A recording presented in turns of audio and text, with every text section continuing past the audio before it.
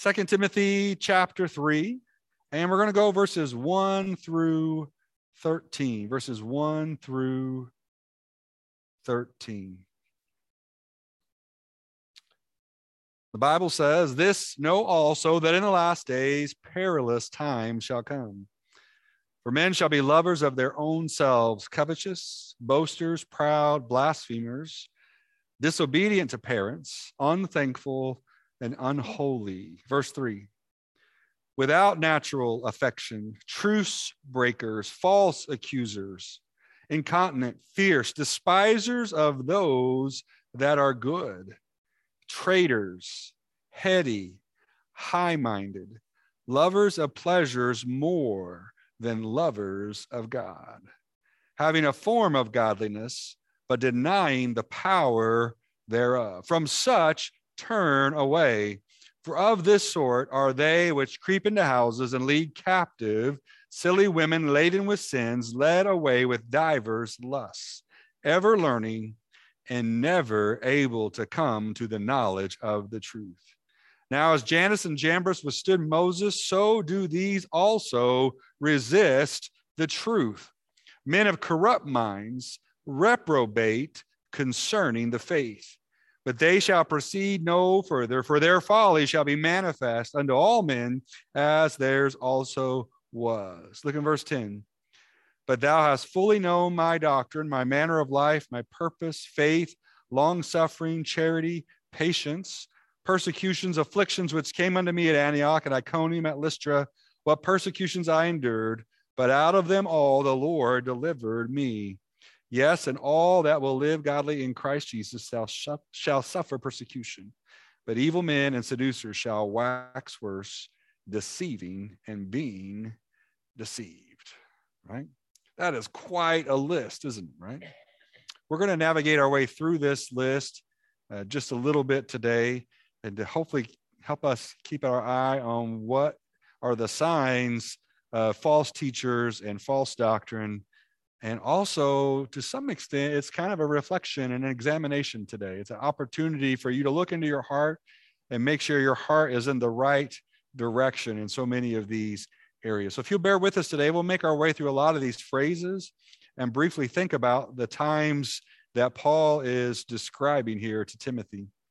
I want to start with this first from Leslie Newbegin. I thought it was kind of a good way to introduce things this morning. He says, "We are at a point in history comparable to the one occupied by Augustine." Augustine was an early church father.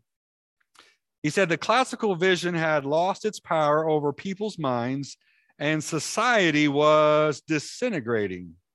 Alistair MacIntyre, who invokes the memory of that moment to illuminate our situation, adds, however, that there is one great difference between Augustine's time and ours. Then the barbarians were waiting outside the gates, but now they are already in the seats of power. Whoa, right? Has there been culture change in the last 50 years? Whoa.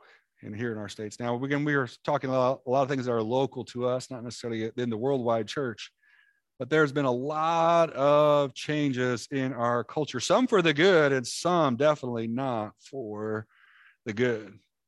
And so the whole purpose of this book is that Paul, kind of like we saw in 2 Timothy chapter 2 and verse 2, he wants Timothy to teach others so that they will teach others also. Pass it on, right? Who are you pouring your life into today? Think about that again, right? Some of you have kids, some of you have grandkids. That's a great place to start. Some of you don't, and you have friends and neighbors and coworkers. We need somebody that we are learning from and somebody that we're pouring into. Timothy was learning from Paul. Paul was like, here's the things you need to know. But the point is that Paul wanted Timothy to be able to pass this along so it wouldn't stop with him. And it's kind of interesting that Paul is going to try to speak some truth to be an encouragement to Timothy. This sounds so negative, but what it's going to do, it's going to resonate with Timothy, and he's going to realize this is not an easy job. Have you ever realized and kind of felt that way, especially recently? I'm trying to live for Christ in this time and in this place, and it's not easy. And so Paul begins and he starts off and he says to Timothy there in verse 1 of chapter 3, mark this, know this, there will be terrible times in the last days. Now, what I think is kind of interesting here is Paul is not going to talk about famine. He's not going to talk about earthquakes. He's not going to talk about wars. What's he going to talk about? The attitudes and the behaviors of people, right? That is what he is describing as terrible, as perilous, as treacherous. The other thing I want you to see, and I hate to probably get to the end of the story way too quick, but Paul will see the time that he is living in as last days. Now, a lot of times you might hear people like, especially when something really bad happens or doesn't go their way, oh, this must be the last days. Have you been around that kind of personality before, right? Something's going on in Israel, must be the last days. Oh, we had a really bad hurricane, must be the last days, right? Oh, the person I wanted to get elected into office didn't get elected, must be the last days, right? We come up with a lot of reasons, but I think it's pretty interesting that Paul, as he's speaking to Timothy, is laying this out, and he already says, actually, these things are happening right now in Paul and Timothy's context. And I want you to think about your context, and if you see any of these traits in our day or in our time, in our location. The first thing he shares, and the thing that I think overarches everything else, is he says, people will be lovers of who? Themselves. They are going to choose themselves first. Do we see that anywhere in our culture today? Right? Actually, we're almost, at least I am, if I see someone that doesn't choose themselves, I almost like want to go give them a hug or really brag on them. It's like, you just picked somebody else. That was wonderful. Because so many times today, we see people choosing themselves, don't we? Right? And to some extent, we're a little bit brought this upon ourselves because we've been teaching our kids for a long time that they need to choose themselves. And we need them to have a strong, independent spirit and one that's trusting in the Lord, but is capable and willing and able. But we don't want them to not have a servant's heart. Well, Paul tells Timothy, this is the attitude of this wicked generation he's speaking of. They choose themselves first. What's the next thing characteristic? They are lovers of money. Money. And we've had discussions with different people here at church, but it's always interesting to me how a lot of times you can find the motive behind things if you follow the money, right? Do we live in a day where people love money? Now, I want to be careful before you do like my grandma Malone would do and throw her pitchfork for the sermon to the person sitting over to the other side. How many decisions do you make where money is really the primary objective in your decision? Right? Well, I would help this person, but I don't know if that's going to do with my savings. I'd make that trip, but have you seen the prices of gas lately? Well, I would love to have them come into my home, but I don't know how we would ever work that out. I would love to give to this opportunity, but I just don't see how that can happen, right? We have to follow the Lord in these things, and that's the whole point, is we need to seek the Lord first and then let him help us make the decision about how we can use the money. But what we see here is Paul says to Timothy, the people you're going to be dealing with out there, they have money as a primary objective. And let me say this today. I probably should have said this at the beginning. The people that Paul is talking to Timothy about, they have made their way into the church.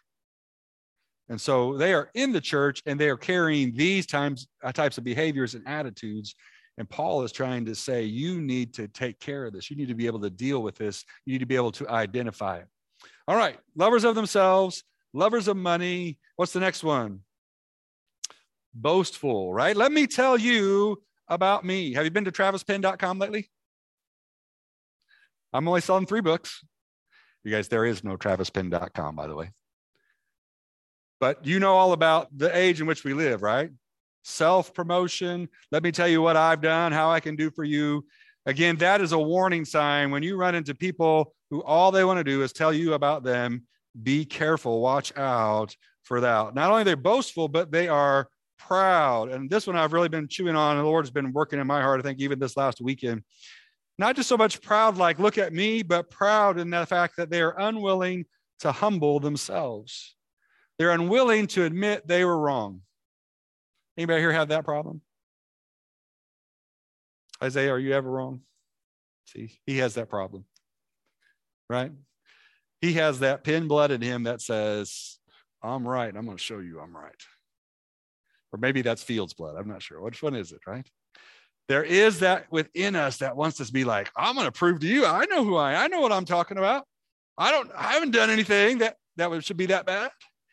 And what the Lord calls us to do, and this so much came out in the messages at our men's meeting yesterday, the Lord wants us to humble ourselves before him, right? Humble yourself in the sight of the Lord. 1 Peter says that he will lift you up in due time. And you know what it says right after that? Cast all your cares on him because he cares for you, right? These people here, no, I'm not going to humble myself. I don't have a problem. I don't need help. I got this. I can take care of it. That is their attitude, a complete denial that they need God and a complete dependence upon their own power. Again, stuff for us to check in our own heart, but also to make sure that we are careful about those that we are listening to and heeding and learning from, both in our culture and especially in the church. Look at the next term. They are abusive. Could be verbally, could be physically, most likely could be emotionally or mentally. They are willing to hurt others to advance their own interests. If I tear you down, what's that do for me a lot of times? It might make me look better, right? Especially you might see this in a workplace environment, right? If I can kind of hint to my boss that, well, so-and-so, they got some problems, then maybe he'll trust me just a little bit more and won't go that direction, right?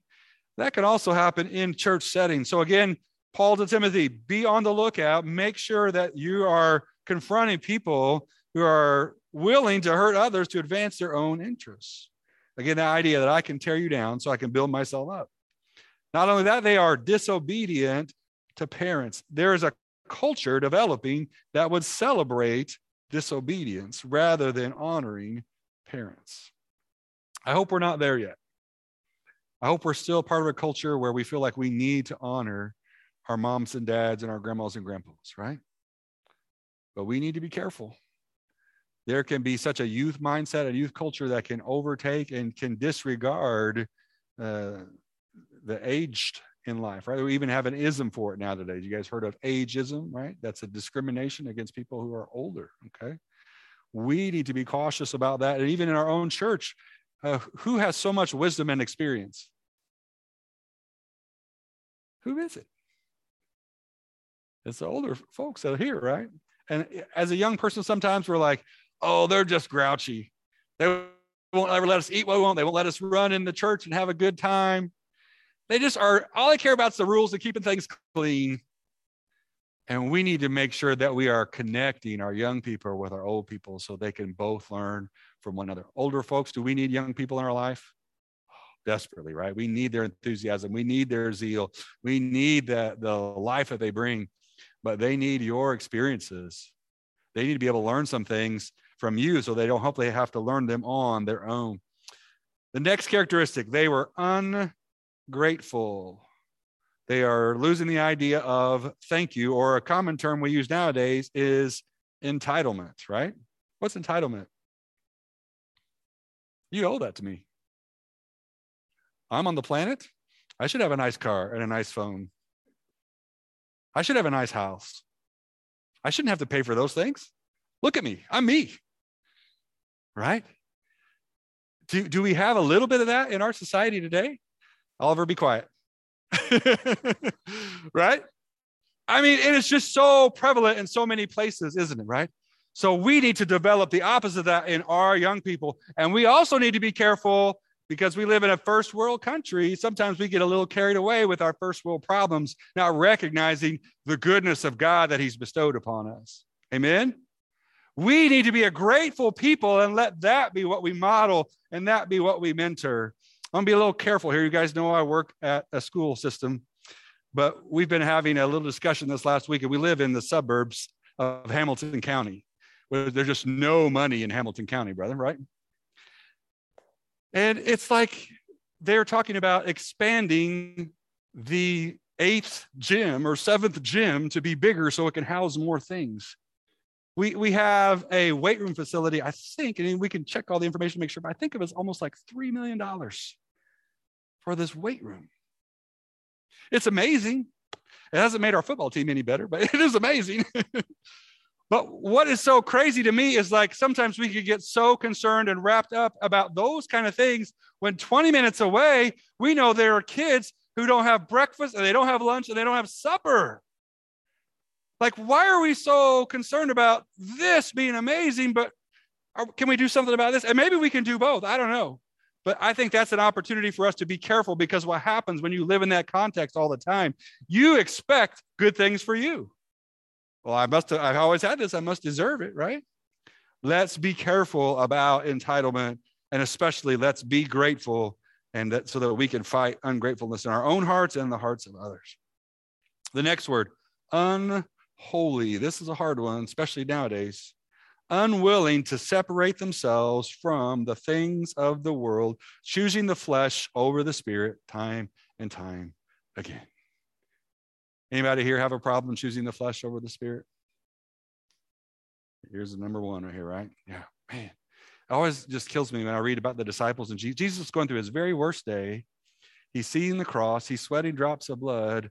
And the disciples, what are they doing? They're sleeping. They're tired. They're worn out. Jesus says the spirit is willing, but the flesh is weak, right? Unholy is when we decide that we're going to choose flesh instead of choosing the spirit. We need to encourage each other in that. We also need to be a look on that whenever we become a people who are constantly choosing the things of the world over the things of Christ. The next one, without love, is kind of interesting. It's that idea of without family love. It's very literal what that is. It's basically that they are not caring for their families, but they're abandoning their families so they can take care of themselves. If you remember some of the Pharisees in Jesus' day, they had a phrase that they would call it Corban. So instead of taking their parents, taking care of them, they would use that fund, give some to God, and find a way to pocket some, and they would declare then that would make them holy because of the way they were giving it to God rather than taking care of their family. And here the point is very clear.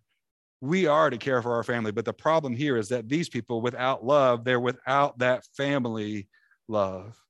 They are unforgiving, unwilling to forgive, judging and demanding things from others that they will not do themselves. I was thinking about this the other day. I think that hypocrisy is one of the things that really is not tolerated inside the church or out, right? Nobody likes hypocrites, right?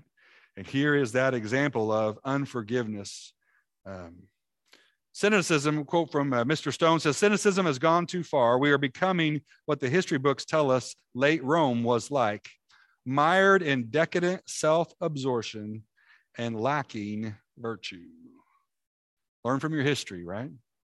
The fall of Rome, a lot of the fall of Rome was actually tied to the view of the family unit, and we could be seeing some of the same things even in our day. They are slanderous. They're willing to speak maliciously about others. They desire to tear down and destroy. Do we have any problem with slander today? Spend 10 minutes on Twitter or less, right? There's actually big business built around slander today. Again, the lovers of money piece, go back to that. There's whole businesses built around the appropriate way to slander people. People are professional slanderers. And we have to deal in that context. You guys, we need to look completely different than that. As you read this list, don't you think a Christian should stand out like a sore thumb? I mean, really, right? The attitudes that we should have are all the opposite of the things that we're going through. It ought to be clear that we are different, but I'm challenging you today to make sure that we are different. They are without self-control. Again, go back to that flesh versus spirit argument, right, earlier. They lack the discipline and they feed all their appetites without regard for the damage it may do to their fellow man or even to themselves. NIV, the next word it has there is brutal. What does it mean to be brutal? Brutally honest is the thing that comes to my mind, right? Basically, I will speak even if it hurts. These people enjoyed the hurt that they would push onto others. They were not lovers of the good. Good is not the driving motive in their life. And bear with me, but I think to some extent they loved wicked. They loved to feel wicked. They found pleasure in evil. William Bennett put it this way. He said, we have a real problem in this country when it comes to values. We become the kind of societies that civilized countries used to send missionaries to.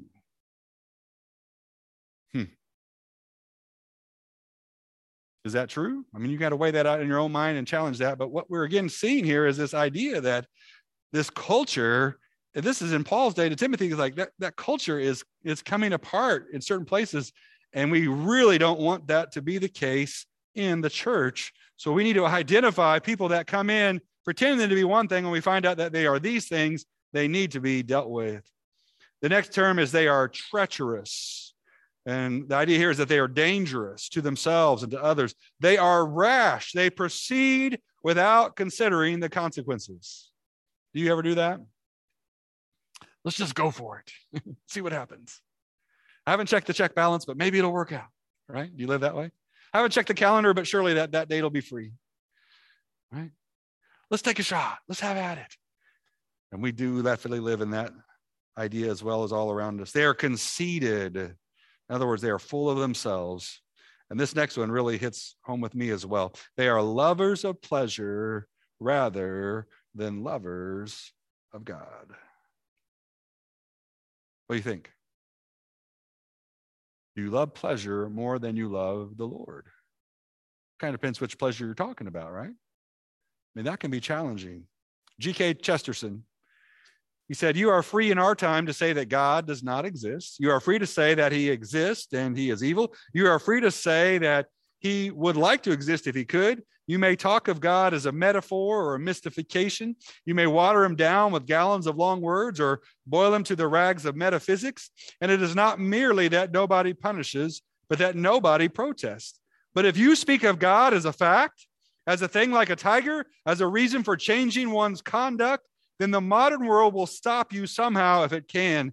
We are long past talking about whether an unbeliever should be punished for being irreverent. It is now thought irreverent to be a believer.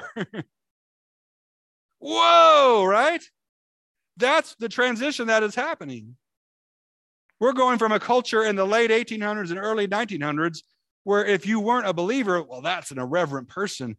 And now we've come full circle. If you are a believer, you're the intolerant one. You're the irreverent one. You're the one that needs to be canceled and set on the outside of society.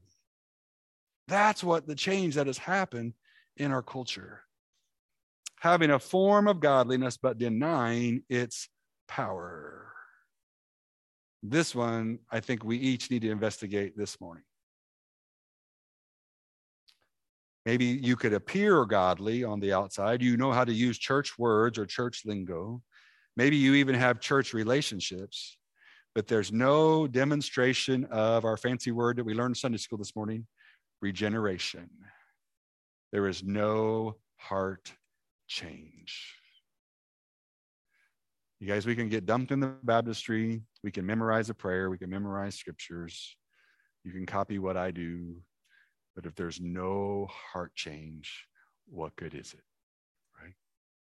We need to have a form of godliness that demonstrates the power of God, not our own power. Amen? We need what Ray is praying for his friend today. It's hopeless. It's lost. Nobody can do anything. God, we can't do it, but we want you to step in and show yourself mighty in that situation. And when God steps in, people will be like, there's the power of God. You guys, we have situations in our own church family right now that are desperate. And I can't fix it, and you can't fix it. But guess who could step in and show great power? Guess who stepped in and showed great power in a little baby's life last week? We need to declare and glorify the Lord when he shows his power among our church family. But there are too many churches that are trying to substitute the power of God with a fancy show and a laser light show and better music and better coffee and better whatever. And what we need is that. We need the power of Christ in our hearts. It was so amazing yesterday, but with all those guys, we didn't do anything fancy. It was so silly. Just a bunch of guys showed up at tables in this little country church, about 100 guys, had some donuts. We played Bible trivia of all things. And then we went into church together, and these preachers preached from their heart. They preached the word of God, and people were moved and challenged and encouraged to go and make a difference in the lives of others. We didn't have a huge marketing plan. We didn't have some incredible facility, but we had the Lord with us and us to come together and us trying to be obedient to him. We need not a form of godliness. We need godliness where the power of God is at work in our lives. Paul says to Timothy, be careful of those people. And I'm telling you the same thing today. Be careful of people who are good at the lingo, they're good at the talk, but there's no real change. There's no real power. As a matter of fact, look what he says about them. What does he say about them? Have what? Have nothing to do with them. Now, preacher, I thought we were supposed to love everybody. Isn't that what the Lord said? This is really interesting, isn't it? Paul's telling Timothy, these are the wolves in the sheep's clothes. You need to have nothing to do with them. Get them out of your flock. Who wants to have that conversation? You guys know I'm not a big confrontation person, right? And yet the Lord is telling Timothy, if we're going to take care and protect the people we need to not have anything to do with the people with these characteristics, right? This is so strong. Now, here's the thing. Are you supposed to never, ever be with, again, we are sinners, but to be with sinners in the world? No, we're supposed to be with sinners all the time, right? Here's what I tell you to be careful of. Be careful of being with the pretenders. That's the problem. The people that have the form of godliness but no power, the pretenders. Yeah, the people that really, we're going to see their motives here in just a second, what they were after. You need to have nothing to do with them. Pray, you can pray that God will change and challenge them, but you need to separate yourself from the pretenders. That's challenging to me this morning. Again, a reminder that Paul saw this attitude even in his day. He said, speaking of these people, they are the kind who worm their way into homes and gain control over weak-willed women who are loaded down with sins and are swayed by all kinds of evil desires, always learning, but never able to acknowledge the truth. What were these people after? What were these men after? They were after feeding their pleasures, right? Whether it could be money, whether it could be power, whether it could be women. And here they show themselves. They were, if you will, they were smooth talking in their leading of others to destruction. I didn't put this on the screen, but here's the thing, that way I look at the scriptures. They were always learning. They were smart in the ways of the world, but they were dumb because they could never acknowledge the truth of the Lord. They wouldn't humble themselves. They knew emotional intelligence. They knew business operations. They knew how to schmooze and how to get what they wanted, but they wouldn't take this one bit of wisdom, that they wouldn't humble themselves so the Lord could lift them up. And that was the challenge. Again, if you bear with me, to me, this is such a description of our day. We think we are smarter and smarter than our predecessors, and especially anyone who would lean on the crutch that is Jesus or the church. But as smart as we think we are, sometimes we are unable to acknowledge God. Look down again. Just as Jannes and Jambres opposed Moses, so also these men oppose the truth. Men of depraved minds who, as far as faith is concerned, are rejected, but they will not get very far, because as in the case of those men, their folly will be clear to everyone. So I want to wrap this up this morning here with this idea. You guys know who Jannes and Jambres were? So you got Moses and you got Aaron, right? Moses gets taken out into the wilderness with the Lord. He gets a little practice run, right? Throw your rod down. What's the rod become? A snake. That part would be easy. Pick their snake up. That part would be hard, right? It comes back into a rod. The Lord was working in developing Moses and Aaron. They go to see Pharaoh. What's one of the first things they do? They turn the water to blood, right? And Pharaoh, I'm sure, like immediately, it's like, man, who are these guys? This is incredible. I can't believe they did that. And guess who shows up next to Pharaoh? Jannes and Jambres. Really good at their own deceivery and trickery, and possibly, we don't know this for sure, but like a witchcraft type of thing. And they're like, oh, Pharaoh, we can do the same thing. We can take this pitcher, we can turn it to blood. See, anybody can do that. Don't be worried about these guys.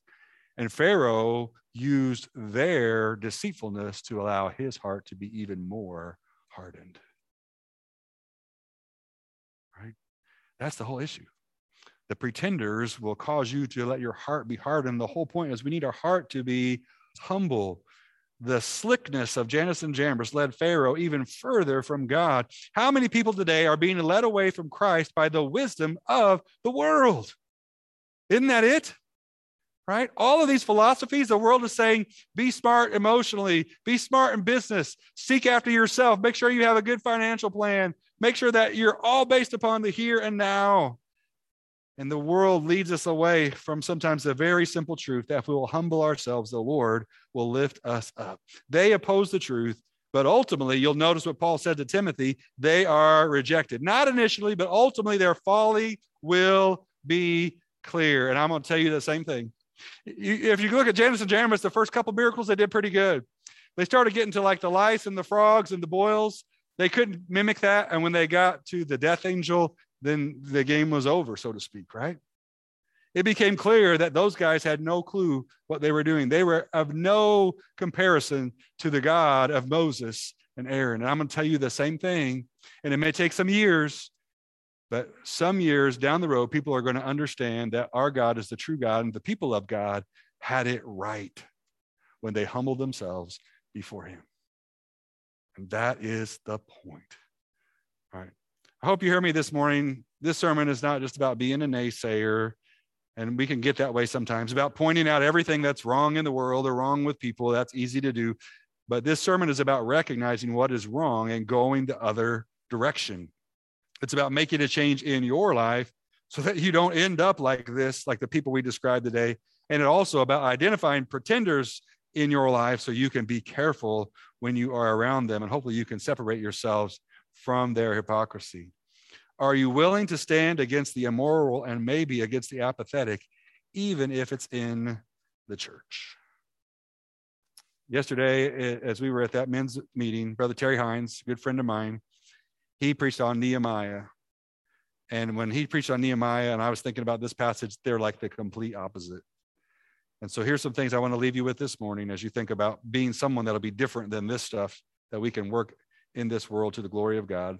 One of the things, the first things about Nehemiah is he wept over the sin of his people. He wasn't proud. He was humiliated and humbled. And he cried because of what his people had done. He had the heart of a servant. Okay, I'm not just going to tell people what to do. I'll be out there on the wall. I'll have the sword. I'll be laying the bricks. I'll be rebuilding the gates. He recognized his dependence upon God. He couldn't do this. He couldn't rebuild the wall without God. And the time frame they did it was unbelievable because God was at work in their lives. He was willing to fight for his family. You see in chapter 4 with Nehemiah, he says, after he says, let's look upon the great and awesome God, then let's go and fight for our families and for our community. And his heart was willing to do those important things. He was thankful for all that God did for him. And what I would challenge you today is we need people like that now more than ever before. Let's stand this morning.